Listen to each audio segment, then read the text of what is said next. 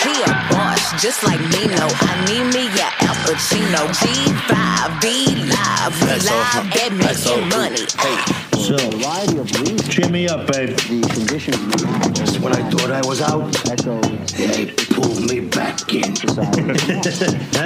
Zappuccino, Zappuccino. I really can't get over the fact that the first thing that is said in this movie is revolution. Like, it's really so true, Al. Like, so true. and then he goes on to define revolution.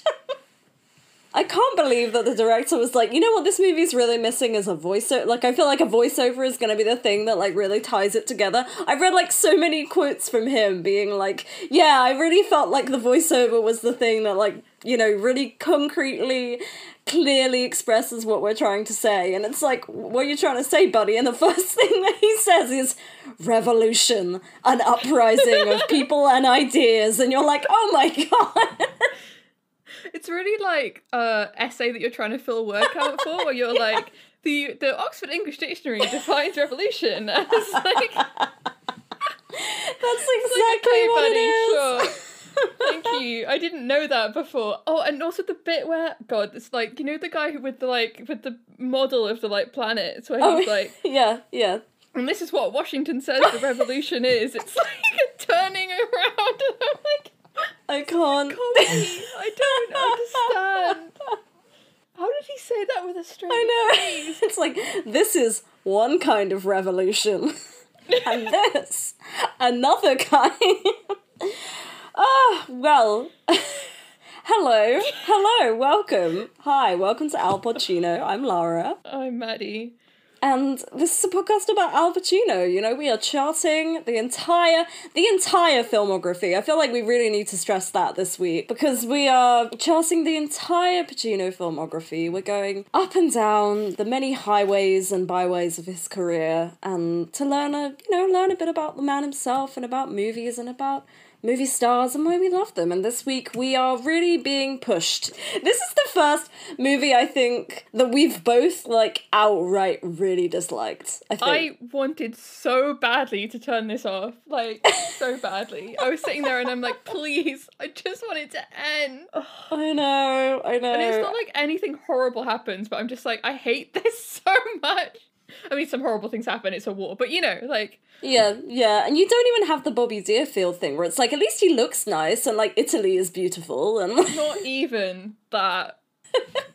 He looks terrible. The film is terrible. Yeah. Like, it's all terrible. Today we are talking about Revolution, 1985's Revolution. Mm-hmm. And Maddie hated this movie so much, she didn't even come up with a plot description. Genuinely, nothing of interest happens in this movie. It's about the American Revolutionary War. Al is this, like, fur trader who gets caught up in it with his son. Some stuff happens with Natasha Kinski that I don't really understand. It doesn't have anything to say. It's not about anything. And it did almost kill the British film industry. So that's interesting. Yeah. But, like... It is really interesting, actually, which is why I feel like I've got to bring the energy this episode, because Maddie's gonna, like, throw us off of a building if she, like, has to talk about this. Yeah. And I'm like, it's fascinating, because, and I sort of told you this earlier, but, like, I mentioned to my dad that I was going to be watching this movie today, and he immediately goes, oh, that movie, like, nearly sunk the British film industry. And I was like, what? Really? And he was like, yeah, which is something you wouldn't expect from a movie about the American Revolution. Like, they ruined a small town in Norfolk for many months filming this movie. And then an entire studio ran out of money, and Al Pacino decided, like, never to work again. And that's, you know... Everything caused by this movie, just like an unending chain of, like, misery and just mess. It's crazy. It's crazy. So this is one of, I said this in my, like, Letterboxd review, like, some usually, like, these kind of flop movies, you're like, oh, maybe there's actually something interesting here, and it's like, no, this deserved, like, all the critique it got, it's terrible, like, it's, yeah. Absolutely. And it's interesting because there are the two cuts of this movie, right? Like, there's the original cut and the kind of, they call it, like, Revolution Revisited or something, right? There's, like, a whole name for it. And which they put together, like, quite a while after it came out, right? Like a good kind of... I think it was 2009, and you can really hear it because the narration is Pacino in 2009, and you're like, oh right, he sounds like he's aged 20 years. Yeah, like 30 years? 30 years. Something years old, and I don't know how old. Yeah. Fucking hell, yeah, it's really bad. It's really, truly bad. And we watched the good cut. Like, we did! the best possible version of it, and it was still atrocious. Yeah, it is bad. It's truly very bad. And it just kind of, like you said, normally there's sort of something that could kind of be grasped from a flop. Like, I generally like to think that, like you say, most movies like this that are kind of, lose so much money, there's something in there, right? But, like... It's just, it is barren. It is just like this empty husk of a movie. And it just, it was really depressing to watch. I think that this movie is especially interesting in the case of Al, because I feel like it kind of, this feels very much like the changing of the guard, right? Like, this is the kind of point of no return for him for a while, because, I mean, I wouldn't say he's big in this movie, but he's kind of hamming it up, right? Like, it's not nuanced. It's no, no. And, like, for a movie that kind of, I think it really wants to, like, exist, in a kind of middle, like, I can't tell what this movie's sort of politics are or how it feels about, the war that is kind of going on. It's sort of, you think it swings one way for a while, and then it kind of, like, brings in a lot of stuff that sort of counterbalances, like, it's just, it's all over the place, and he is kind of equally all over the place, I think. He just doesn't know what he's doing. Like, he's doing this accent that is just, like, incomprehensible. I was like, is he from New York? Is he from Scotland? Like, where is he meant to be from? There's one point where he's like, oh yeah, like, back where I'm from, and I'm like, are you from 20th century New York? Because that's where I think you're from. Like, are you just a man out of time? Like, what is this? I was about to pull the exact same line where he's like, back where I'm from. I'm like, is he meant to be playing somebody who, like, English is his second language? Is, like, that why he sounds funny? And no, I mean, thankfully that's not the case. Like, I thought they were going to whip out, like, oh, he's actually Spanish. And I'm like, no. God. But thankfully that is not the case. He is Scottish, but he does not sound, like, every now and then he kind of, like, has a little bit of a lilt, but the rest of the time it's just he's, like, trying every so often, and I'm like, why are you doing it every, like, 10 minutes you do one word? And I'm like... It's so bad, man. Either do it or don't do it. Like, it's fine. You don't have to do it, Al. Like, whatever. Yeah, I know. You kind of just wish he didn't do it. Like, it doesn't make a lot of sense for him to... Like, because most of the people in this movie either have British accents or American accents. Like, there's really no kind of in-between. So I don't understand why he was... It feels so, like, such an actorly choice to, like, be like, oh, I'm gonna be an immigrant. Like, it's like, this is gonna kind of set me apart from all the other Americans in this movie. And it's like, bad. Maddie, how did he... How did this happen? Explain your man's decisions to me, please. Oh, Jesus. I mean, I have to go back. I have to talk about the production of this movie and, like, how this came to be. I have so many notes. Oh, yeah, me too, actually, which is great. Like, I think we've got a lot to talk about, which is fun. So the director of this movie is Hugh Hudson, and it didn't originate with him. It originated with Erwin Winkler, who also produced Author, and he produced Raging Bull, more importantly, and some good movies. And he got the idea for it while he was in Scorsese's house when they were working on Raging Bull, and he saw that Scorsese had these little toy soldiers, and he was like, oh, why hasn't anyone made a movie about the American Revolutionary War? And I'm like, yeah, great. There might be a reason for that, like, it's not compelling or interesting. Yeah, and he thought that there was, like, some relevance with regards to Vietnam and the kind of, like, American troops being a sort of guerrilla force and the British being so disciplined and stuff like that, but that's not really, no one makes that point. No, that's not really, that doesn't track at all, to be honest. No, and also it's like 1985. I mean, obviously people are still thinking about the Vietnam War, but, like, you're 10 years late for making a movie about Vietnam. Dylan, I can't remember his first name, but the screenwriter, someone Dylan, was working on another movie with Hugh Hudson, at the time, and so Hudson kind of came across this script, and he'd had difficulties on his previous film, which is Greystoke, because of, like, I don't even remember what, but I think he fell out with his producer and all that kind of thing, and he produced it himself, and just kind of a mess, even though the movie ended up being good, apparently, although I haven't seen any other Hudson movies. I haven't even seen Chariots of Fire. Oh, sure. Yeah, I was going to say, he's Chariots of Fire, right? That's his claim to fame. Yeah. Cool. So he wanted to work with a strong producer at that point, so that's why he was kind of interested in working with Winkler on this movie. And he said all sorts of nonsense about this movie, like, oh, it's Oedipal story, like America is struggling against his... Oh my... Yeah, he's like, America is struggling against their parent, and it's like, and I'm like, okay, buddy, like, great, that's definitely not what comes across. Oh my god. Okay. Oh man. And one of the most interesting parts of this, like, Hudson thing is that, so Hudson brought this movie to Goldcrest, which is the British company that mostly financed the movie this after Warner Brothers rejected it. And at the same time, Goldcrest were making The Mission, which is a movie from 1986 with Robert De Niro. Okay. Which is set around this time and is set in South America, and it's Bobby plays this soldier, and then he becomes a missionary in the movie anyway, which is a better movie than this one, but still not great. So the guy that Hudson had fallen out with on Chariots of Fire, so his producer, is David Putnam, and he at that time was working on The Mission with the same company. So, like, in some ways it seems like this was kind of working on the same movie at once. Like, these two guys went off to make the same movie, basically. Yeah. And that, like, possibly the reason Hudson wanted Al was because The Mission had De Niro. Like, he wanted to kind of equal it. Yeah. Which is fine, but Robert De Niro's work has a face somehow and a vibe that works a lot better in, like, period. Also, that movie is, like, and it, like, won festival prizes and stuff. The Mission is an actually, like, decent movie, whereas this one that's so funny. Barely came out. That's so funny. But yeah. Wow. I like, this is like a revenge thing. Like, that's so funny to me that, like, that's these so guys petty. just like, we're it. gonna co-bankrupt this studio by making these, like, ridiculous epics that basically no one wants to see with these, like, Italian American guys who are miscast in these movies. Like, God, yeah, that's true. But in my research, he did this, like, retrospective thing, like, in a retrospective interview with The Guardian that you may or may not have come across. And there's this quote where he says, like, we knew we were trying something unusual, long takes, handheld camera works, and having an anti-hero. We were filming in an age of American triumphalism. Cinema was full of action heroes, but Pacino could see it was a great part, and I loved the idea of this street rat who was cowardly yet tough.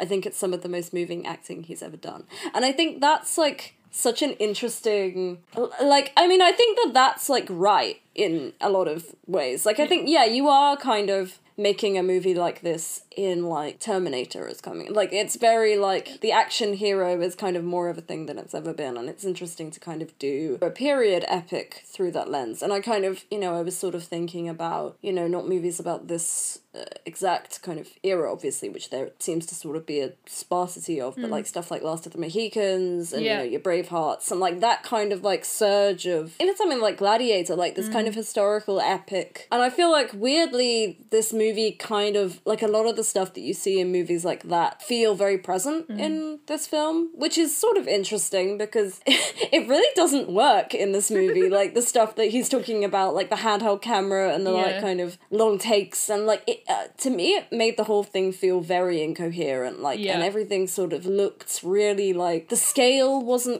didn't really track, the battle scenes were sort of confusing, and, like, I couldn't really tell, like, and I mean, I think this is as much of a problem for the plot as it is for the direction, that, like, you're like, okay, there's a battle going on, but I don't know, like, what significance this battle has, who these people are, who I should be rooting for, like, what this has got to do with anything that is going on in the story, and, like, I can't, and, like, everything seems so small, like, it sort of looks like everything, it's so funny that you're, like, his inspiration from this movie came from, like, looking at little figurines, because that's kind of what all the action in this movie feels like he's picking up Donald Sutherland and being like, and you go over here, and Al comes over here, and, like, they hit each other with their little swords, and, like, that's my movie, hooray, like, he sort of sat down in a boardroom and, like, moved toys around, and it's not cinematic at all, it's really, really not, it's so flat, it's weird. Because there are, like, 4 core characters, and none of them are fleshed out, but like somehow they all interact with each other constantly, despite being like in the middle of a war that's across the entirety of America, and like they somehow keep finding their way back to each other, and then they have these like amazing like reunions, and you're like, but you haven't interacted in this whole movie, like especially with like Natasha Kinski's character, who like every so often pops up, and you're like, are they in love? When did that happen? Like I know. What? Yeah. Like, and then you learn that she was like added later on and wasn't in the original draft, and I'm like, makes sense. Oh, yeah, that does make a lot of sense. That was Warner Brothers being like, add a girl, we need a girl, and I'm like, okay.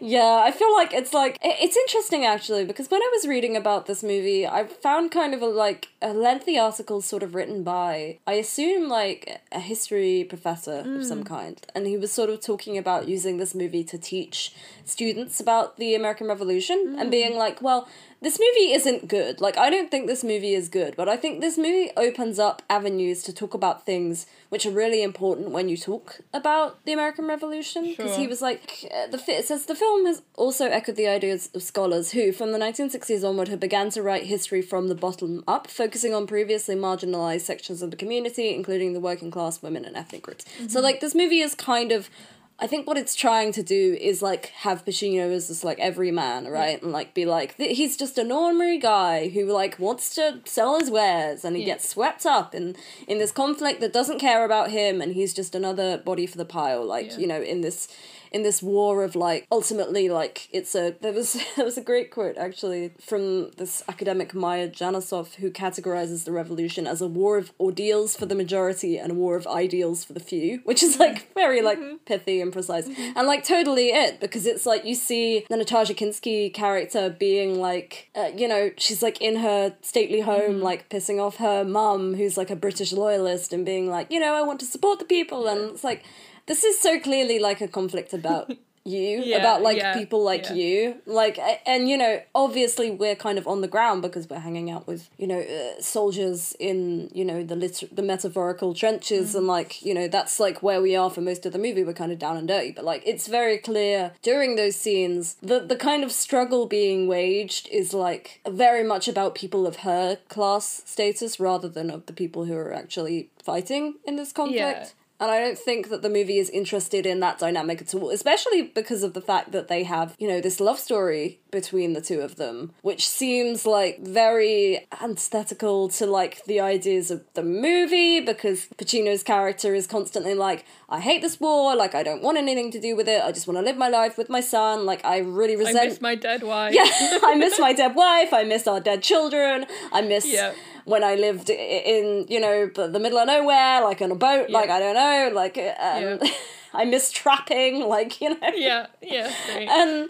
But yeah, surely he should, like, resent everything that she kind of stands for, like, which is this sort of very cushy, like, she's essentially what people would call, like, a champagne socialist, right? Totally. Like, she's, like, surrounded by Common wealth. People is about her, like... And, like, I get it, like, she's coming, you know, her heart's in the right place, but you feel, she feels so detached from, like, you know, what this movie is kind of essentially meant to, like, be about, or at least what I think this movie wants to be about, which is, like, the fact that, like, you know, in war there are no winners, right? Like, that's the, like, the people who lose out are the people who are, like, fighting it, right? And the people who succeed are the people who are on top of them. But that never feels clear, like, it never feels well translated, and, like, it gets swept up in this kind of weird, gushy patriotism that's sort of strange, and, like, it's such a mess. It's so confused, because, like, I feel like at points I'm like, oh, is this saying something interesting about how, like, it doesn't make any difference to Al's character whether he's ruled by this Congress or if he's ruled by the king? And I'm like, oh, interesting. Are we going something? No, actually he loves Congress, and he thinks that the war is a good thing. But then maybe he doesn't, and then I'm just like, God, like, what? Completely incomprehensible. You just have no idea where he stands at any given point, and he keeps, like, changing his mind, and, like, and it's funny that they were like, oh, we needed to add the voiceover in for clarity, because at one minute, you know, he's like, this war is a scourge, like, I just want to see my son, and then he's like, America is great, I love America, I am a patriot, like, I am, you know, and then he's like, oh, I align with, you know, the Native American population and slaves, and you're like, what? I thought, hang on a minute, man, like, this doesn't seem, you're a trapper, like, you clearly don't, like, dude, you've been making making a living off the land where these people are from for, like, you know, however long you've been alive, Thomas. Like, don't give me that. Like, oh, it's so... The whole thing is so incomprehensible, both in, like, text and in filmmaking, and it's just such a nightmare. And you have, like, Al's, like, dulcet 2009 tones, like, whispering into the microphone, and I'm like, oh, great, like, this is so nice. I'm not listening to a word you're saying, but I love to hear the voice. Like, great. Like, just ASMR of, like, Al Pacino talking about the revolution, and I'm like, cool.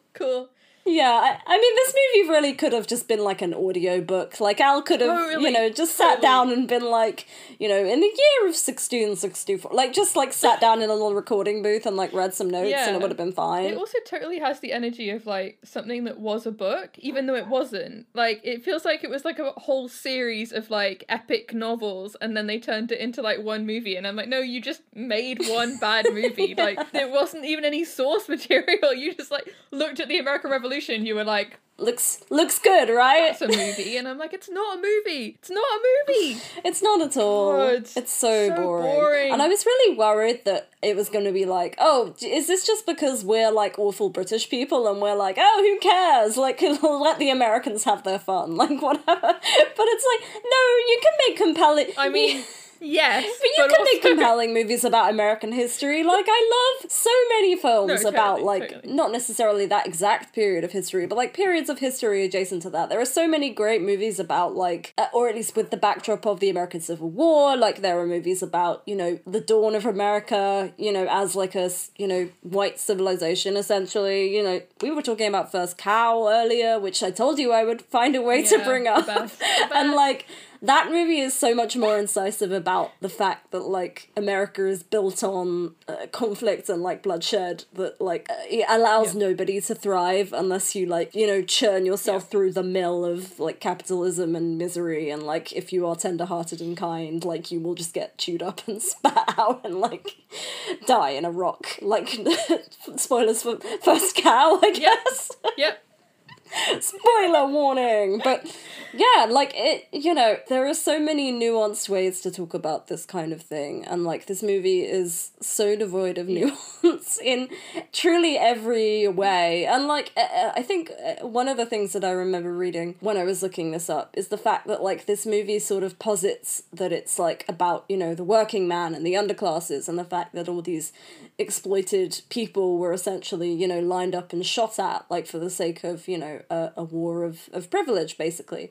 And this movie is almost entirely devoid of black people. There are, like, no black people in this movie whatsoever. And the handful of native people that are in this movie are enemies. Like, we are meant to see them as threats. And it's like, how can you possibly... like, how tone-deaf can something be to, like, be like, oh, this movie is about the fact that the underclasses are being trodden on by, like, civilization, and, like, the underclasses of, like, Scottish men, like, great.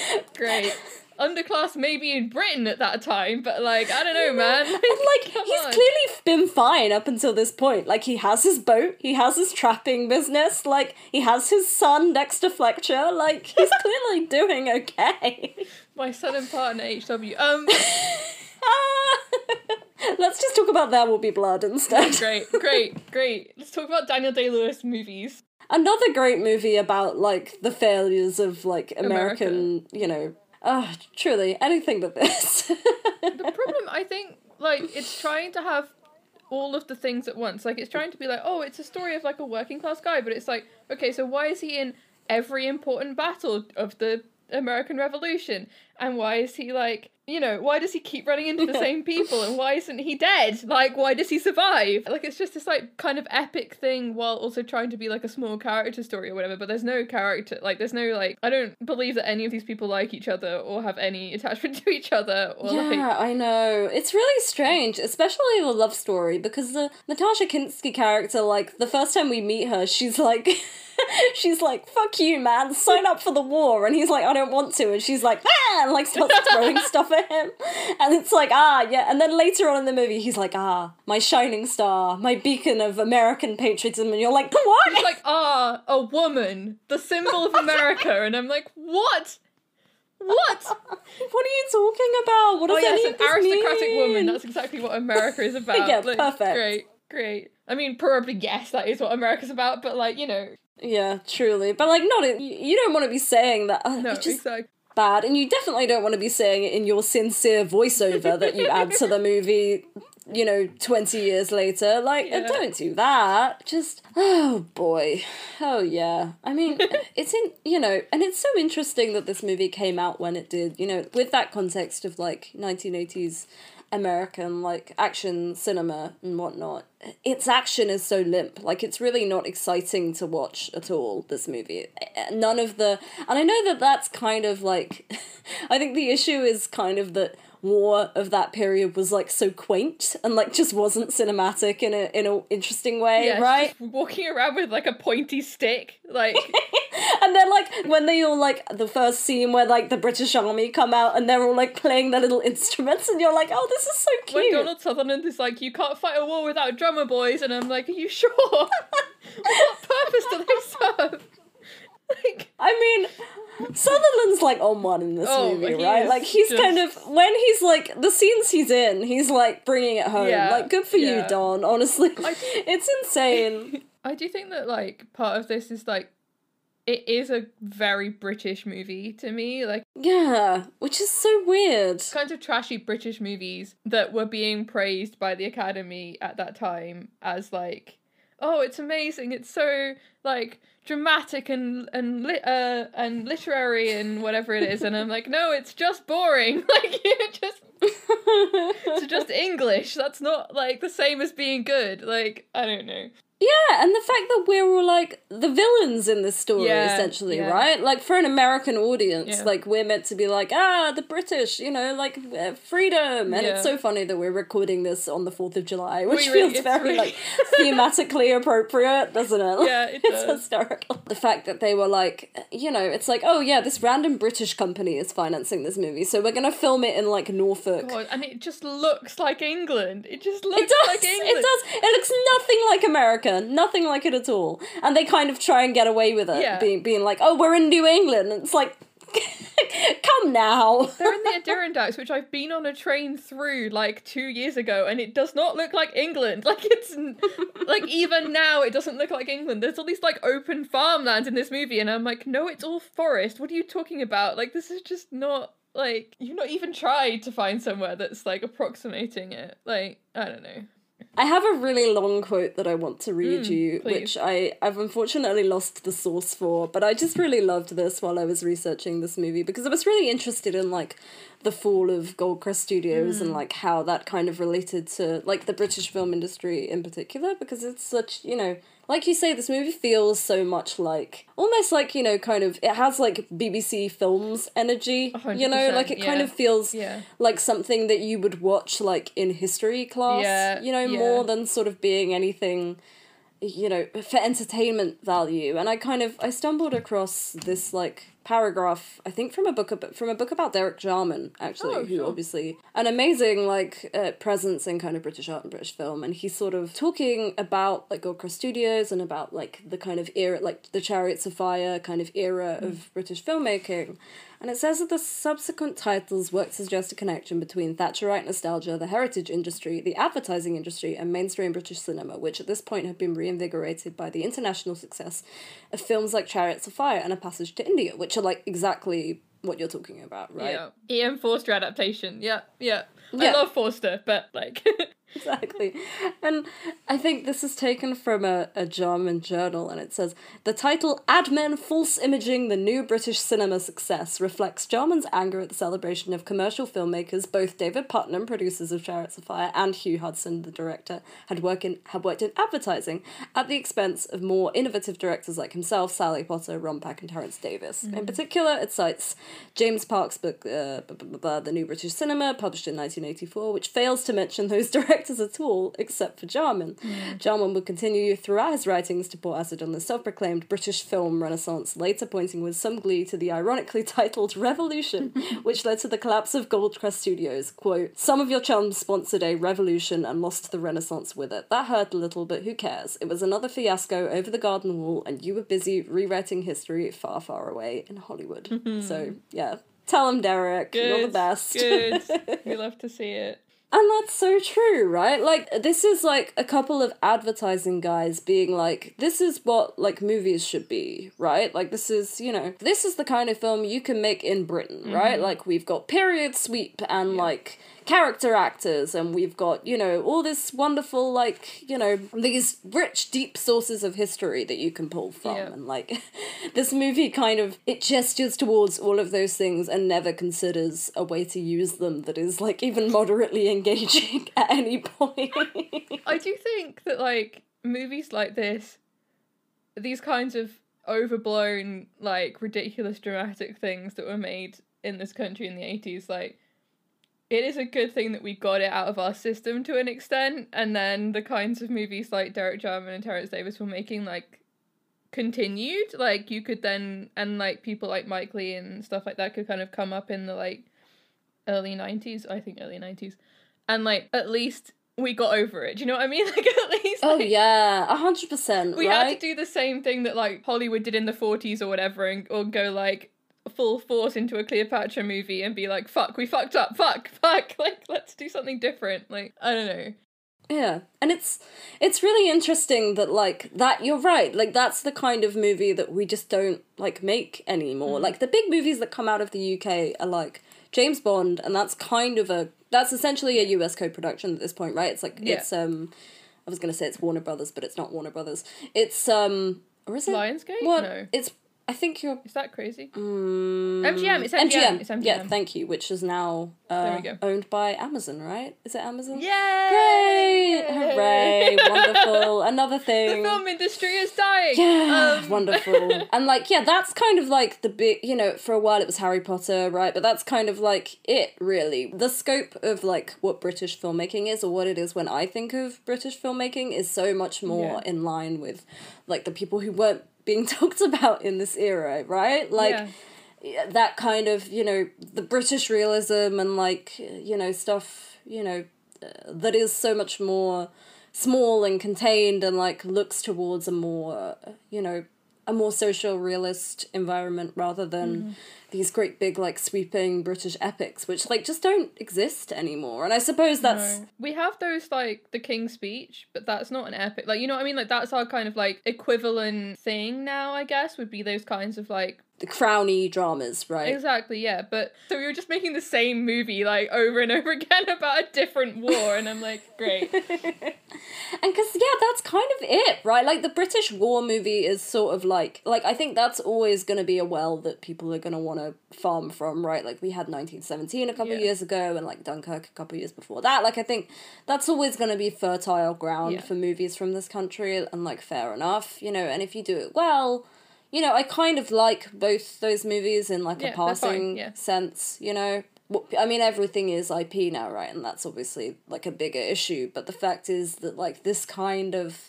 The historical epic essentially just doesn't exist anymore, right? Like, we just don't make that anymore. And I think every now and then someone kind of tries to do it, but it just never... It just... People don't care. Like, and there aren't, you know, that many ways to do a story like this, I don't think. Unless you have a really specific take on it. That's the thing, I feel like they were just like, let's make a movie about the Revolutionary War, and I'm like, okay, but what's your, like, what's your point? Like, what are you trying to say with it? Like, there's if there's no, like, statement that you're making, then what's the point in making the movie? Like, just to be like, the war happened, and I'm like, great, I did know that already, though. Like, you haven't told me any new information here, like... And it's not real people, it's, you know... Like... Yeah, like, if it was a slice of life movie set, like, with that context as background, you know, you kind of see that in plenty of movies, you know, especially, I think, with, like, movies about the American Civil War. Like, that's a really fertile backdrop for a film, I think. And I think this, you know, with the right context could be, but it's just not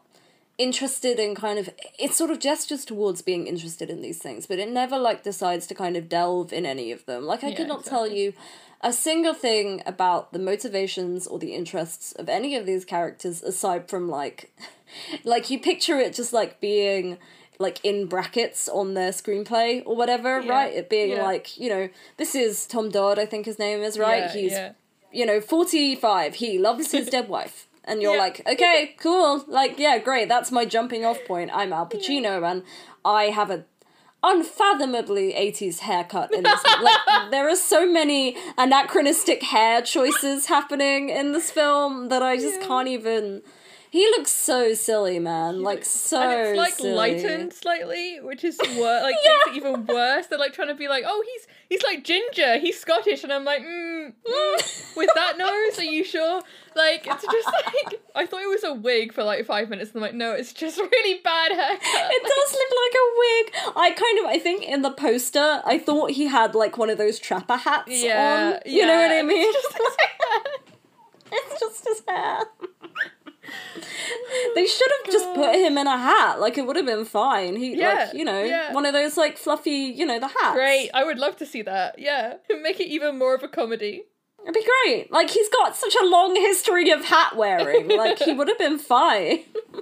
Give the man a hat. Like, he knows what to do with it. But, like, this movie opens and he's, like, wet. Like, he's just very wet for the first kind of 10 minutes of this movie. Like, he's just walking around, like, soaked in, like, his shirt is, like, sticking to him. And I'm like, is this meant to be horny? Because he just looks kind of, like... What if this was just, like, Al Pacino is so hot, the movie, and I'd be like, great, thank you. Like, I'm ready for this. Surely...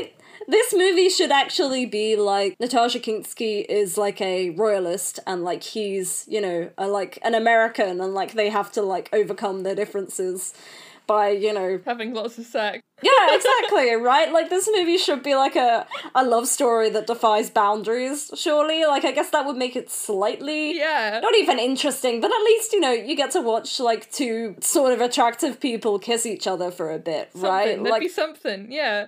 Do they even kiss in this movie? I zoned out so completely. I didn't even notice if they did, so... I think she, like, kisses his cheek. They have a very chaste moment. Yeah, exactly. The screenwriter wrote a scene in which they have sex in a field in front of Ned. In front of Ned? Like, just going at it, and they cut that. Yeah. And he's, like, just, like, sitting there, like, baffled, and I'm like, yeah, I'm glad you cut that, but, like, what? I mean, at least, like, if they hadn't cut that, it might have, like, given us something interesting to talk about. Exactly, right? Exactly. Like, the metaphor of that, it's a choice. Like, it's a choice. Yeah. It's a decision that somebody made. I've got some notes about the, like, actual production and... Yeah, totally. Well, he got sick, right? Like, that's the main thing that I took away. He got flu and was just, like... in and out of, like, various... I mean, he was put up in these, like, beautiful rooms by Goldcrest because it's Britain and you have to put people in castles. And that didn't help. And he was just, like, leaving hamburgers all over the place. Like, he was just, like, not respecting the space that they'd put him in. Al! He's in, like, a National Trust property and he's just, like, throwing garbage around and they're like, these Americans, my God. He's, like, got into character and he's like, I'm an American, I must revolt against the British.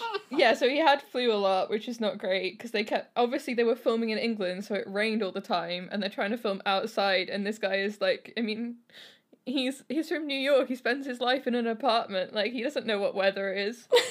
He wears so many layers at all times, like, Exactly. He didn't have his, like, customary 8 scarves on, so of course he's gonna get a cold.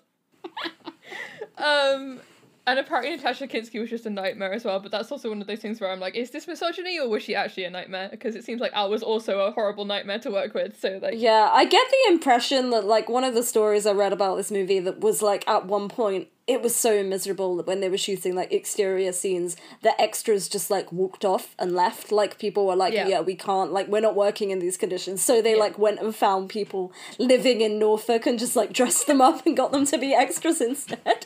So that makes me, like, yeah, actually, I think if your lead is, like, has pneumonia and your extras are walking off, like, Natasha Kinski can be a bitch if she wants. Like, I feel like she can kind of, like, she's Klaus Kinski's daughter. Like, let her be miserable.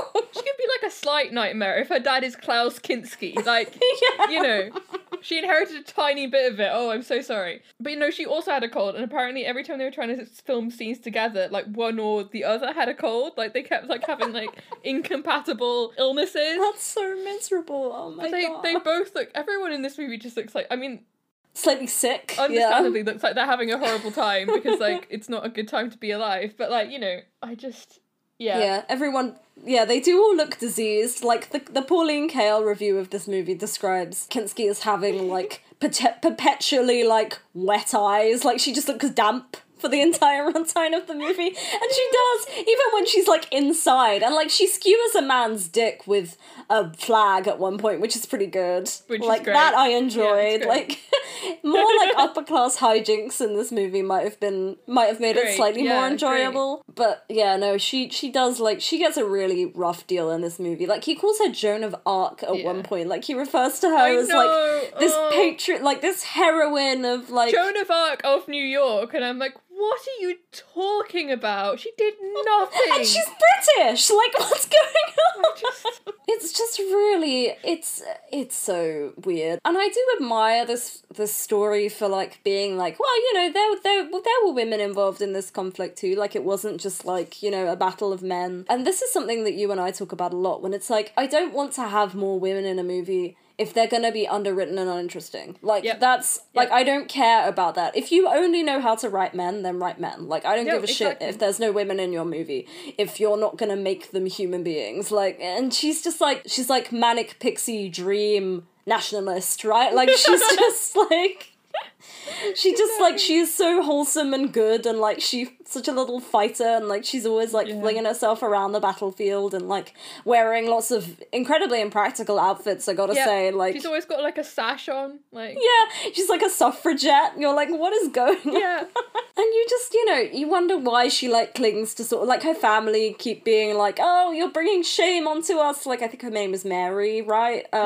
Like, they're bringing shame onto us, Mary, and, like, you know, we're gonna kick you out. Like, we're just, like, nice British people, and we want to live in our homes and tell all these Americans to fuck off, and, like, you know, but she keeps kind of, like, humouring them, and it's like, I think if she really, like, was fully committed to this cause, she'd just, like, peace out and, like, go and, you know, tend wounds on a battlefield or something, you know, have more of a role. She kind of keeps, like, she feels like she's between two worlds, and then she, somehow...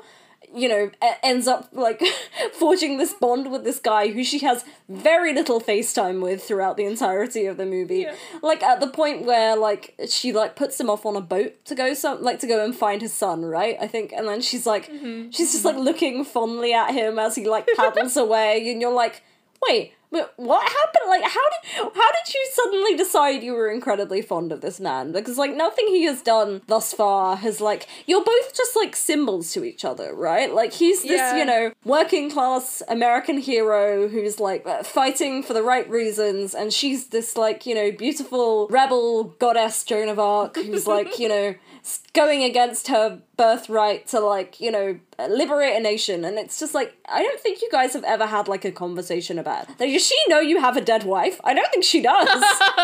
It's an important character detail that she doesn't know about. It is. It's the only character detail. It's so important. He talks about his dead wife so often. No, but that's the thing of this movie. It feels like the whole thing, like it feels like a mini-series, like a BBC mini-series that they then cut down for television. And they, like, I've already said this with the book thing, but, like, they just cut out, like, any scenes where characters talk to each other or, like, have a personality or anything. And, like, have left in all of the, like, weird scenes, like, where Al has to be the fox for a hunt for some reason for, like, 5 whole minutes. Like, I did, like, low-key enjoy that conceptually. I was like, okay, this is kind of...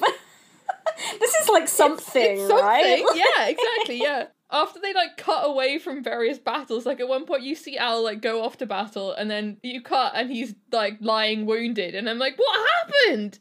What happened? We don't see... Do you think that's just because he didn't, like, want to do battle scenes? He was like, I can't, like, look at me, right? Like, I'm not going to be able to fight anybody. Probably. This does feel like one of those things where, like, maybe about the second disaster, they probably should have just been like, all right, let's try this again another time. Like, yeah. We'll try in, like, 5 years, maybe. Like, I don't know. Yeah, like, we'll see. We'll, like, give it some breathing space. Maybe could use another pass, like, you know. Yeah, maybe we should actually write the script. That might be a start, like... Yeah, put some characters in this bad boy. Like, we got Yeah, some room. yeah. This thing could be 3 hours long if we wanted it to be. Slaps roof of movie. This could have fit so many characters in it. That's a terrible joke. I liked it. I thought it was good. Thank you. I do have a quote from Hudson about. Okay, so they wanted. He had this idea of it being a silent movie epic, which, like, okay. Okay. And he said, I see the film as having no conventional story, no direct narrator where 2, 3, or even 4 of the characters dominate the story. The main characters we do have are swept up in the rebellion, and that is their story. They give up their private stories to the collective. Great, interesting movie, thanks, I would love to see. Yeah. Great. That's not what you made, though, like, I don't know, man. Yeah, it's not. And, like, the fact that when he goes back and fixes it is like, oh yeah, I guess the voiceover is the thing that we need to tie this thing together. Yeah. And it's like... Yeah, I guess Al is the main character. Like, I guess it is just about him. Yeah. And no one else gets any interiority at all. Like, it's and he barely gets interiority. Like, a tiny weeny little bit. He just gets to talk about, like, what does liberty mean? And I'm like, what? Yeah, and that he loves his son. That doesn't seem like something you care about. It feels like, that at some point he did have, like, a clear vision for this movie, evidently, but it just... And I do understand that, like, a level of studio interference is gonna fuck that for you, however you cut it, right? Like, that's the story of so many movies. You know, you go in being like, oh, well, I want to make this thing, and, like, Warner Brothers or whoever is like, like, no. Yeah, we need exactly, kissing, and we need fighting, and we need a portal in the sky, so, like, if you haven't got those things, like... Off your pop. Yeah. But, like, it just seems so... But the way he talks about it just makes me think, like, he just has no idea, like, he's just a hack. Like, it just makes him sound like a hack. Like, I don't know. Like, he's talked so, like, pretentiously about this thing, and he's like, oh, we can't... Oh, there was a thing about, like, they wanted to kill off Donald Sutherland's character, like, actually kill him off on screen. And he's like, oh, no, we can't do that, because Donald Sutherland's character is England. We have to send him back to England, because England just leaves. Like, England doesn't die, England leaves. And I'm like... Yeah. Oh, dear. And I'm like, okay, buddy, but are you really working in this kind of, like, aggressive metaphor, like, for your movie that is already about this? Like, you could make another movie that's about the Revolutionary War and have a character representing Britain, but, like, he's already a British soldier. Like, you don't have to be like, he's England. Like, what? What? He is all of England. He could just be a guy. Like, what are you talking about? Yeah, if you can't, like, make that thematic leap yourself, like, if you're not like, oh yeah, well, like, I guess this guy represents the views of, like, the wider country, then you're clearly, like, and I mean, I love Donald Sutherland, right? But, like, there's only so much the man can do here, He's got, like, a stern voice and, like, a thing on his face, and he kind of looks, like, somber. But, like, that's it. And it's so funny, because the other, like, main British guy in the movie, right, is Richard O'Brien. He's doing bits. He's, like, literally, like, literally, like, yeah, Riff Raff from Rocky Horror is being like, hello, British soldiers!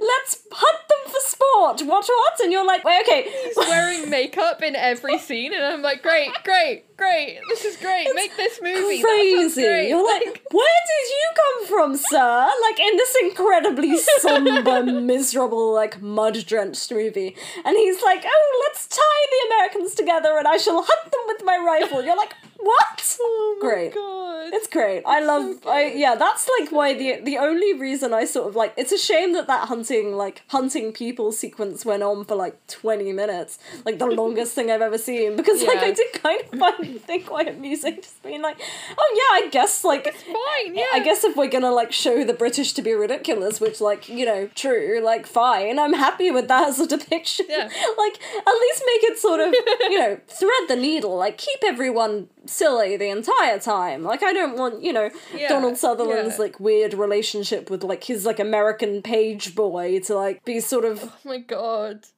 It's so tonally all over the place. That stuff... There was at one point where, like, the Lord, like, asked the boys into his room and Donald Sutherland is like, oh, he wants someone to clean his boots. And I'm like, is that a thinly veiled, like, innuendo for something horrible? Oh, no. Like, what is happening here? Like, I don't like this. Yeah, it's weird. Like, the son character in this movie is so, like... It's so transparently just, like, a plot device to, like, get him from A to B, right? Yeah. Like... He has to follow his son across the country, like, okay. You're like... I guess. Yeah. But it's so funny that it's like, okay, well, clearly this boy is like, I don't know how old he's sort of supposed to be in like the first half of the movie. I think 14, but I'm not sure. The pre-Dexter Fletcher part of this movie. That's how I think of it. It's pre and post Dexter Fletcher. Yeah, as are all things. Yeah, true. The history of filmmaking is both pre and post Dexter Fletcher. Exactly. You know, he's clearly young in, like, the, you know, opening scenes of this movie and, like, the inciting scenes. But, like, okay, well, you're like, well, clearly he's conscious enough of, like, how he feels politically to be like, oh, I'm gonna sign up to join the army. And, like, he wants to do something. Like, he's not like he's, like, clinging to his dad with, like, his every sort of fibre of being and being like, oh, no, father, don't let them take me away. Like, he's, like... trying to do something, right? Yeah. And, like, the movie ends with him, like, growing up and, like, getting a wife and, like, you know, going off to do whatever it is that they do. A wife that doesn't say a single word in the... No, not even once. Not even, like, she doesn't even have, like, a hello, Al Pacino. Like, she's just like, I'm here, I'm wife, hello. Like, she just materializes. And you're like, oh, great, okay, sure, I guess he has a wife now. I don't know how he found time to secure a wife amidst this war. Like... No, one just materializes when you reach the end of your story. It's actually a little known fact. It's like the end of Return of the Jedi, like, you just get, like, presented with a medal. It's like, and here is your wife. You did it. Everyone give him a round of Thank applause. you. Yeah, little, like, guys start dancing. It's great. So you're like, okay, well, clearly he has the agency to, like, try and do something in this context, and he knows that he sort of wants to, you know, you get the impression he's not, like, jazzed about it, but, like, you know, you have to go and, like, enlist. It's not like he was drafted. Yeah. Yeah, exactly. And then instead of kind of, it's not like the father and son relationship is kind of even sort of, there's no, like, push and pull between the two of them. There seems to be no, like, exterior relationship outside of, like, son loves dad and dad loves son. And you're like, yeah, you're like, great, okay. Like, does son have any feelings about the war that he's just been drafted into? Does he have any feelings about the fact that his dad is following him across the country? Like, seeing him from childhood to adulthood? Is this a teenage rebellion? Like, yeah, like, you know, what is the context of this? Is there anything? Like, God. Do you have any feelings about any of this boy? And you're just like, nope, he has truly nothing at all. Like, at one point you think he's gonna die, and then you're like, nope, guess not. And it just, nothing at all. Like, there's no interesting dynamics on show here in any of the characters. No. Like, it, you know, again, to go back to the idea that the director thought that this was going to be this, like, great sweeping kind of shortcut style narrative of, like, 4 disparate souls, like, caught up in the midst of this big, you know, crazy war we live in, like, and then for none of them to have any personality whatsoever and no kind of interpersonal relationships whatsoever. It's like, what do you have left? And it's like, oh, I guess it's a war movie. It's like, yeah, but the war isn't compelling. Nothing interesting is happening here. All the fighting is, like, mushy and bad.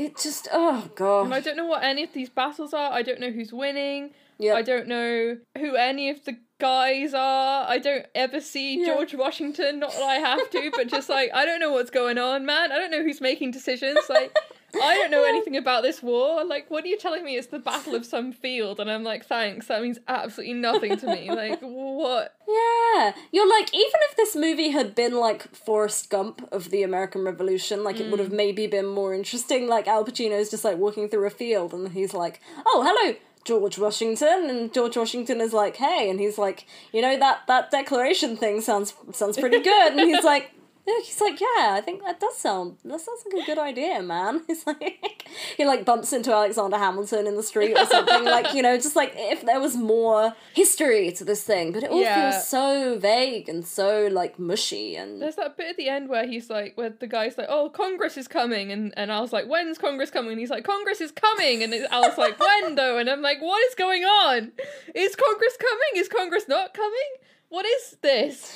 What is Al gonna walk up to, like, Ben Franklin and be like, what the fuck, man? I don't even know if Benjamin Franklin was involved in this, but, like, you know what I mean? Like, I have played Assassin's Creed 3, which is set during the American War of Independence, and, is better than this at, like, sending you off on missions to do with actual people. Like, you hang out with Benjamin Franklin quite a lot. Like, it's, like, actually involved. But, like... And also, like, they're not all painted as, like, heroes. Everyone play Assassin's Creed. Thank you.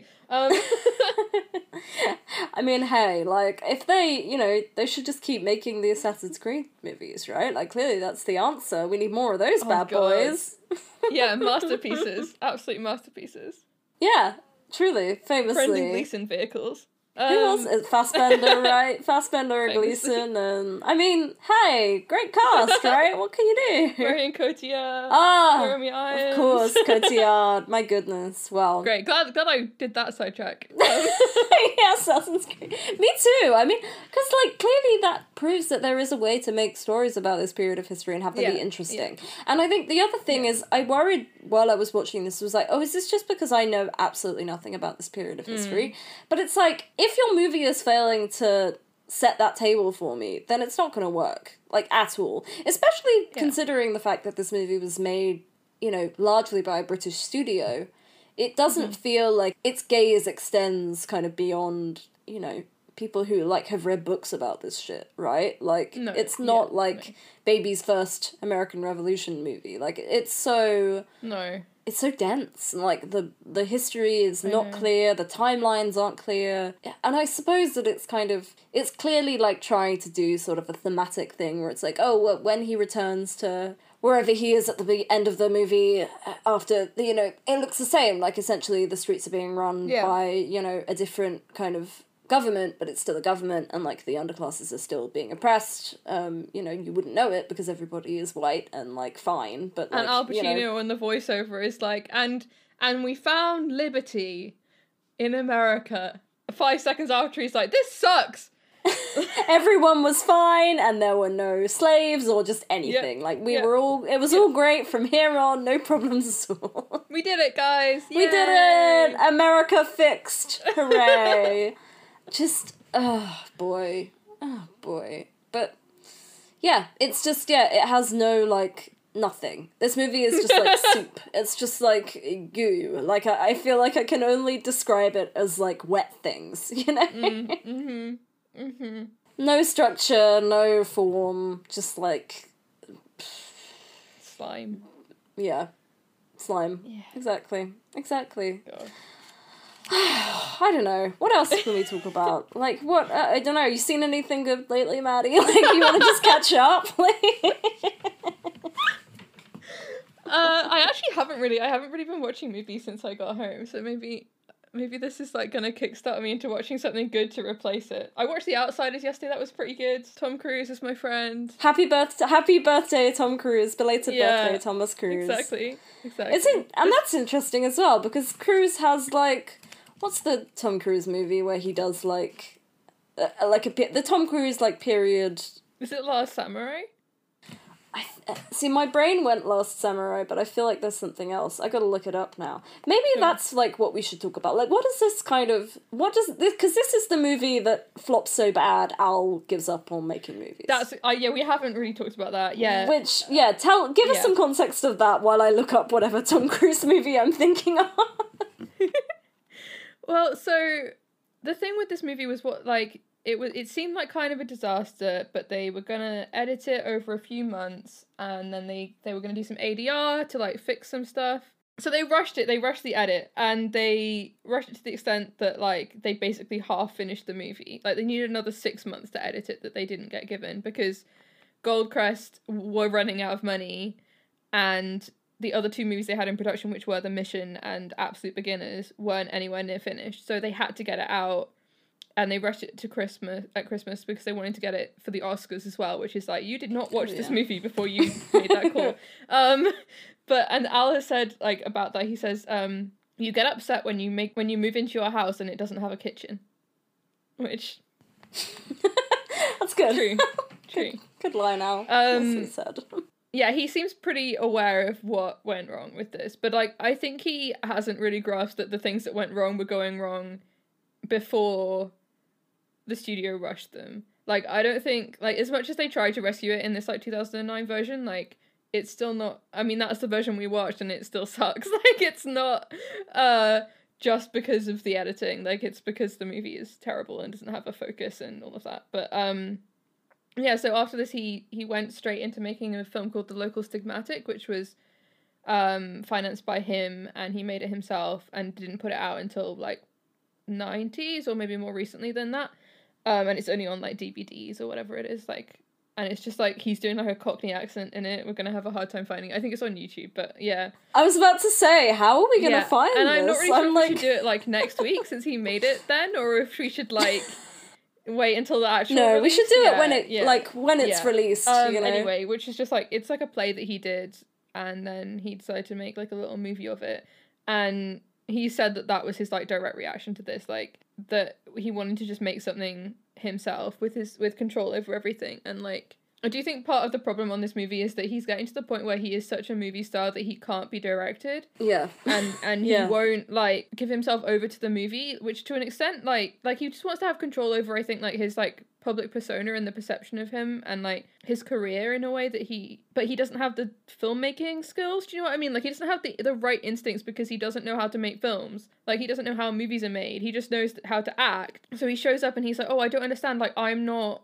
being used in this scene, or like, I don't understand what you want me to do here. And it's like, okay, maybe just like something else is happening around you. It's not just your performance that matters here. So yeah, but I mean, and then learn how to make movies, like by making The Local Stigmatic and some other stuff later. And like, I don't know, I feel like he needed this kind of big blowout, so then you can come back and do kind of like, you don't have to be the guy anymore. Like, you don't have to be like Al Pacino #1 on the call sheet. Like, I make all the decisions about my like public persona and stuff like that. Like, you can just do some fun stuff and like make Dick Tracy and, you know, all of that. Like, you know, you don't have to be the movie star in everything. But it's a really strange movie for him because it feels so like he feels so absent from it, and it kind of you know, even though he's going big, like, this is not like a restrained performance for him, you know, especially when we think about what we've seen him in since the beginning of this podcast. Like, he is so much of a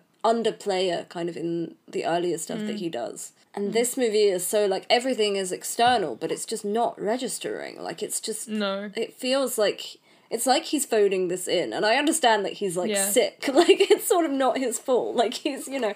I'm sure I wouldn't be a good performer if I had pneumonia. Like, exactly. There's only so much the man can do, but, you know, I think that you're right, that he kind of lacks the self-awareness to sort of go, actually, like, this is not working for me in any level, right? Like, or even to be, like, looking at the movie and be like, this is not what I should be in, like... To have an understanding of the kind of actor he is and be like, all right, why would you cast Al Pacino, one of the most contemporary actors, in this movie, which is calling for, like, I don't know, either, like, big camp, ridiculous acting, or, like, incredible naturalism to the point where, like, you disappear into the movie, neither of which he can do. Like, I mean, maybe he could, you know, with a better director than this, but, like, I don't know, he lacks understanding of how he should be used in things, or like what his actual skills are, and he's kind of just like got that ego thing of being like, oh yeah, it's a big budget, whatever, it's a big movie, I can star in that and we'll beef up the role and whatever it is. And it's like, okay, but you can't like fix a bad movie. Like, you can't, like, I don't know, by sheer force of will, like, it doesn't work. It's really interesting because, like, you know, The Godfather is ostensibly a period film, right? Like, we kind of forget it, right? Yeah, it's very easy to forget it because it has so much, like, there is such a history in its, like, storytelling, I think. It's a movie that feels so timeless, and so that it's very easy, you know, to slot somebody in. Like, I think, you know, a lot of the performers in those, like, I think James Caan is an actor who, like, can be very modern in context. Like, in something like Thief, he feels completely at home in the time period. And, like, you know, Robert De Niro, like, right? Like, you know, he's Travis Bickle. Like, it's like, and then they, like, fling him all the way back to, you know, turn of the century New York. And, like, he fits right in. Like, I don't think that it's... Sometimes I struggle with the idea of, like, this actor, XYZ, like, can't do period dramas or period films because they have, like, a modern look. And, like, I think that is a a reasonable critique for a lot of performers, but I also think that if you're telling a story in the right way, if you're like using that actor in a way that complements their skill set, it should be less of a problem, I think. Yeah, I was just thinking about Age of Innocence and how like I have seen people complain that like Michelle Pfeiffer is badly cast in that movie, and I'm like, no, she's perfect. Like nothing could be more perfect than this. Like it's just and I could see she has a modern face. Like she's got that like little tiny nose, and she's got the, you know, she just looks modern, but also it works in that movie. Like because it's well made. Like you can cast people well. Yeah, and yeah, like not to be funny, but like Winona Ryder is like the most kind of 90s like you know, hot girl of that, it girl of that period, like, you know, and like you put her in a bonnet and she's fine, like, you know, it's you know, when we think of her as a performer, we think of her, you know, Heather's Beetlejuice, etc. Like you don't, you know, I mean obviously like we both love The Age of Innocence, and so we think of her in that as well, but no, you know, the cultural idea of Winona Ryder is very much situated like Reality Bites, exactly, in that period of like the Johnny Depp period, right? Like and I think that, I mean, is this kind of his only period piece, right? Like this is the time he kind of goes further back than like the 20th century, right? Other than like doing Shakespeare, I imagine. Yeah, well, yeah, because he's done a Merchant of Venice movie, so that would be before, but yeah, I'm pretty sure. I'm like trying to think, but I don't think there's anything like, there's obviously like 20th century stuff, but I think this is otherwise the earliest thing that he fits fine in 20th century, like that's he does, and like not a stretch. I imagine he's a very good performer when he's doing Shakespeare as well. Like I think that we'll can I guess we will see, but I like imagine that, you know, it's not like he, like I don't like, you know, picture him reading Shakespeare dialogue and be like, oh, this seems weird, like why is he, you know. I mean, I to be fair, I do like sometimes struggle with like Americans doing Shakespeare, which is, I think, more than anything a matter of personal preference. Because I love the Luhrmann Romeo and Juliet, like that's fine. Yeah. But I think, you know, I think that movie works in like so many, like that movie is a miracle, really. Like I'm such a fan of that movie, but you know, it's. Yeah, I'm hesitant to just be like, oh, you know, he can't do period. Like maybe he can. But, like, not like this, because nobody can exist in this movie, apart from Richard O'Brien, like, going absolutely ham. Like, he can do what he likes, but other than that... I mean, the reason that Hudson wanted him was this kind of, like, street rat vibe. Like, he wanted the kind of Al Pacino from the Bronx, and I'm like, great, but he's not that. Like, he doesn't have enough of a character to... Like, if he was playing that, I would be like, perfect, great, like, this is good casting in that case, but, like... Yeah, if he had a bit more attitude, like, just, like, a slight, you know, air of, like, just anything, you know? Just any kind of motivation. Like, I never, other than, like, loves son, loves dead wife, I'm like, okay, like, what is your role in any of this? Like, I'm not asking him to, like, come down on a side, but I like to think that he has... like an opinion, you know, right? Like on the war. Or like a reason to make a decision, to not make a decision. Yeah, like absolutely. Yeah. I'm just thinking about the mission again. I'm thinking about De Niro in The Mission, and he is so well cast in that because he both has the kind of look, like he looks a bit Spanish and all of that kind of thing, and he like suits the kind of long hair and the shirts quite well, but also like... I bet he does. This guy is supposed to start out in this like very intense like loner, and it is a character piece. Like it's about him like changing his mind and like becoming a Christian and like becoming more gentle, and like you actually have something to play. Like there's actually like a character change in it. Like there's an arc, which this movie is just like, his arc is like he eventually decides that America is good, maybe, or maybe he doesn't. Like I don't know. It's never clear. This movie sounds a lot like Silence. Or like I guess his arc. Sorry, that's a tangent. Yeah, it really does have Silence vibes. Yeah, it totally does. It's not as good, not anywhere near as good as Silence, but yeah, it totally has that vibe. I love Silence. What a great movie. Silence is so great. I really need to rewatch it. Nobody talks enough about how good Silence is. Like, it's the best. It's so, like, we have done, like, late period Marty such a disservice in just not talking about how great Silence is, because Silence is so good. It's so good. So good. God. So Every good. time Marty goes, like, real Catholic, I mean, I know that movie isn't Catholic, but, like, real Christian, I'm like, yes! Oh, yeah. Give me more! Like, it's so good. Last Temptation of Christ is still, like, it's so great. Like, it's so good. And, like, similarly, Andrew Garfield, not a period guy, right? Totally, Andrew Garfield yeah. played Spider-Man. Like, we are talking about a very young, like, very kind of millennial actor. And, like, Yeah, he's amazing in that movie. Like, He's so great. he's yeah. really, really super. Like, you know, the two leads of that movie are a guy who was Spider-Man and a guy who was Kylo Ren. Like, it's not like... Yeah. A guy who was in Girls, like, you know. Yeah, exactly. It's not like you can be... The most You can be millennial both. ever. Right? Yeah. Like, you can Yeah. do... You can do that. Like, is this just... Yeah. Have we just found, like... Are we just kind of finding a way to talk around the fact that I really don't think that he has... he doesn't have the range, sweetie? Like...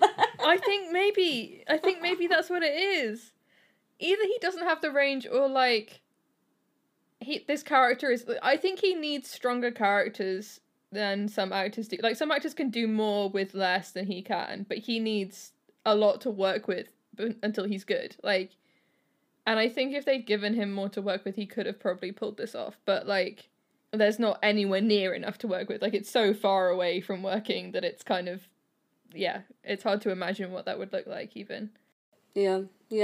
It's like there's that story about Tony Kushner writing the screenplay for Lincoln and, like, being like, I read, like, 200 biographies on Abraham Lincoln. You're like, I kind of wish Al had read, like, 200 books about the Revolutionary War before making this movie and just, like, really gotten into it. Like, even the just, you know, he posits himself as kind of being, you know, a very methodical actor and, like, you don't feel that in this at all. He's not a researcher, though. He's I think in the way that, like, I think De Niro is a researcher, but Al is much more, like, in the character and the emotion of it rather than the, like, wider... Like, he's much more internal than that, which kind of fails when you're trying to be internal in a movie where, like, the whole point is what's happening around you, like, rather than what's happening to you. Like, I don't know. It's just miscast. It's just, yeah. I think ultimately that kind of is it, like, he is miscast. And I think not necessarily because, like I said, not necessarily because I think he's a modern performer, but because he's just not bringing the right kind of thing to this. Like, it's in my picture, Maddie, it's 1985, and you're like you're a studio exec at Warner Brothers, like, in a suit in your office, like, you know, surrounded by, like, mountains of cocaine, like you're Tony Montana.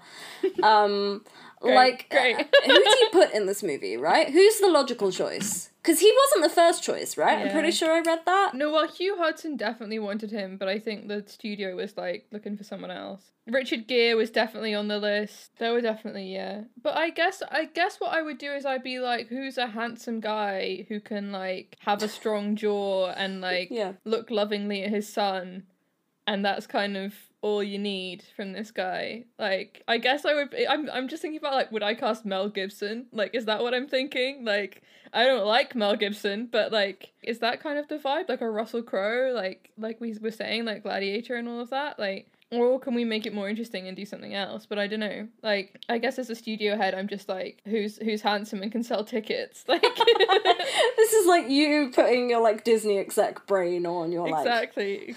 Like Chris Evans. No, handsome guys. Give me handsome guys. Yeah, I just need 10 handsome guys. Stat.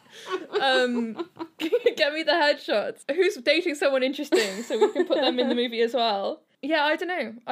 I don't think I have a good enough grasp on what 1985 movie stars are like. Do I put Arnie in it? Like, is that what I'm doing? Like, yeah, I'm kind of, like, looking that up. I'm like, what was going on in this period of time, right? Like, it's always Tom Cruise. It should always be Tom Cruise. Oh, God. Yeah, I mean, like, 1985, we've got, like... Back to the Future, I guess. Put, like, Michael J. Fox in this movie.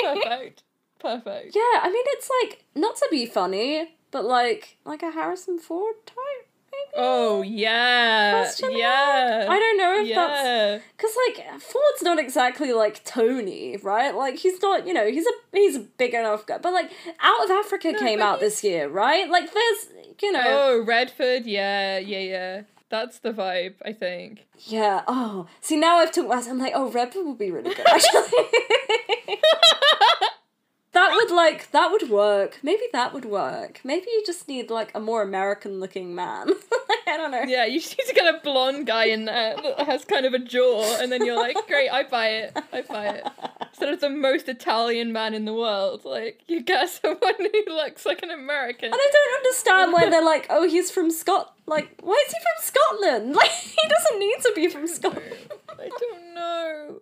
But there weren't any Italians in America at that time, actually, Lara. Like, Columbus was in the 1900s. Yeah, true. You make a great point. I mean, there definitely were Italians in America, but like, I don't know. I mean, it's not like they're accepting that there are anyone other than people from England in America at this time, I guess. But, like, I wish he had like a full like New York accent. I wish he was like, hey, you know, like... He just sounded like Dog Day Afternoon. He's like, yeah, what's the matter with you? Like, be great. It would be great. Perfect, I see no. We fixed it now. Not to talk about Last Temptation of Christ again, but like the best reviews of that on Letterboxd are people being like, oh yes, Jesus Christ, a proud Italian American.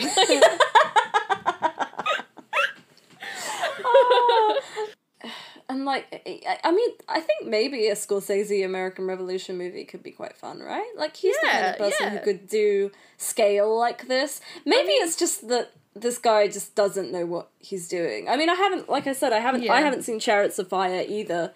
But like, that's also that's not a good movie. Like, I don't know if that's actually true, but like, I just get the feeling that it's just like vibes, and the Oscars were like, oh, vibes good, music great, 5 stars, and I'm like, okay, maybe we'll see. Why is Chariots of Fire? It's just vibes, like the funniest thing I've ever heard. I literally have no idea what it's about, apart from like the people running on a beach. Like, yeah, it's about running. I mean, that seems like vibes. Like, why not? Running on a beach to Vangelis. I mean, like, exactly. true.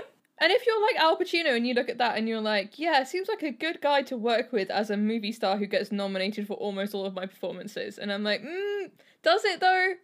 Does it, or does it seem like he's not going to know how to handle you? Like, yeah, I don't know. because it's just like, this thing won Best Picture, and like, I could not tell you who a single person other than Ian Holm in this movie is. Like, it has had no like cultural resonance aside from Vangelis. Like, you know. Oh my god. This movie is both like all exposition and like in all the narration and stuff, and nothing happens. Like, I don't know. It's just nothing happens. Nothing happens at all. Just bad. Oh, well. I mean, like, hey, we filled this time. We've been talking for like an hour and a half. And, we did. You know, we found lots to say. I think we've like thoroughly covered this movie. And now we're gonna like take a break, and we're gonna pick back up with Al basically in the 90s, right? Yeah, like, in 1989. So just heading into with a good movie. Finally, a good movie. I mean, an okay movie, like, you know, like comparatively a good movie. Exactly. But, yeah, we've made it out the flop era. We've done it. Yeah, Al's comeback is approaching. Yeah, now we're entering the like crazy shit era, like where he's just doing business. Like, great, I don't know, it's great. This is so exciting. I'm like, I feel like we've really like, it's been a real roller coaster for us this past like run of movies. You know, we've had the highs and we've had the lows, and like this is like the lowest low, and now we're gonna like, you know, he's gonna come back and he's gonna be like fresh and shiny weird. And new and weird, and like he's gonna be wearing prosthetics and it's gonna be flinging his arms around, and it's gonna be a hell of a time. So what movie are we covering next, to be explicit? It's Sea of Love, right? It's Sea of Love, yeah. Sea of Love. We will talk about Diane next episode as well, because that's an important part of the Sea of Love story. But yeah, good movie. Thanks for listening, guys. You know, we'll be around. We'll be like retweeting Francis as we are wont to do. Like, that's all we do on the Twitter account these days. Exactly. But you can follow us there. You can follow us on Twitter at Al Pacino. Can you imagine? That would be great, wouldn't it? Let's change our Let's see if we can get that. Follow us at Al Podcino on Twitter and on Instagram for tweets and pictures and nonsense, and you know, you can drop us an email at friendswiththepodchino@gmail.com. We've never gotten an email. I keep like being like, someone should send us an email. Nobody's done it. Send us a creepy email about Al or about us. Do it. please. Yeah, just like whatever you fancy. Like, we're just open. Tell us what you had to dinner, like, you know, just like, yeah, catch up, you know? Like, and yeah, rate, review, subscribe, do all the nice things that you can do on whatever podcast app you enjoy. You know, stay safe, have a nice week, you know, we love you. I haven't, and as always. Great, thanks for listening. And as always, apparently Al Pacino saw Rocketman 7 times in theatres. Great.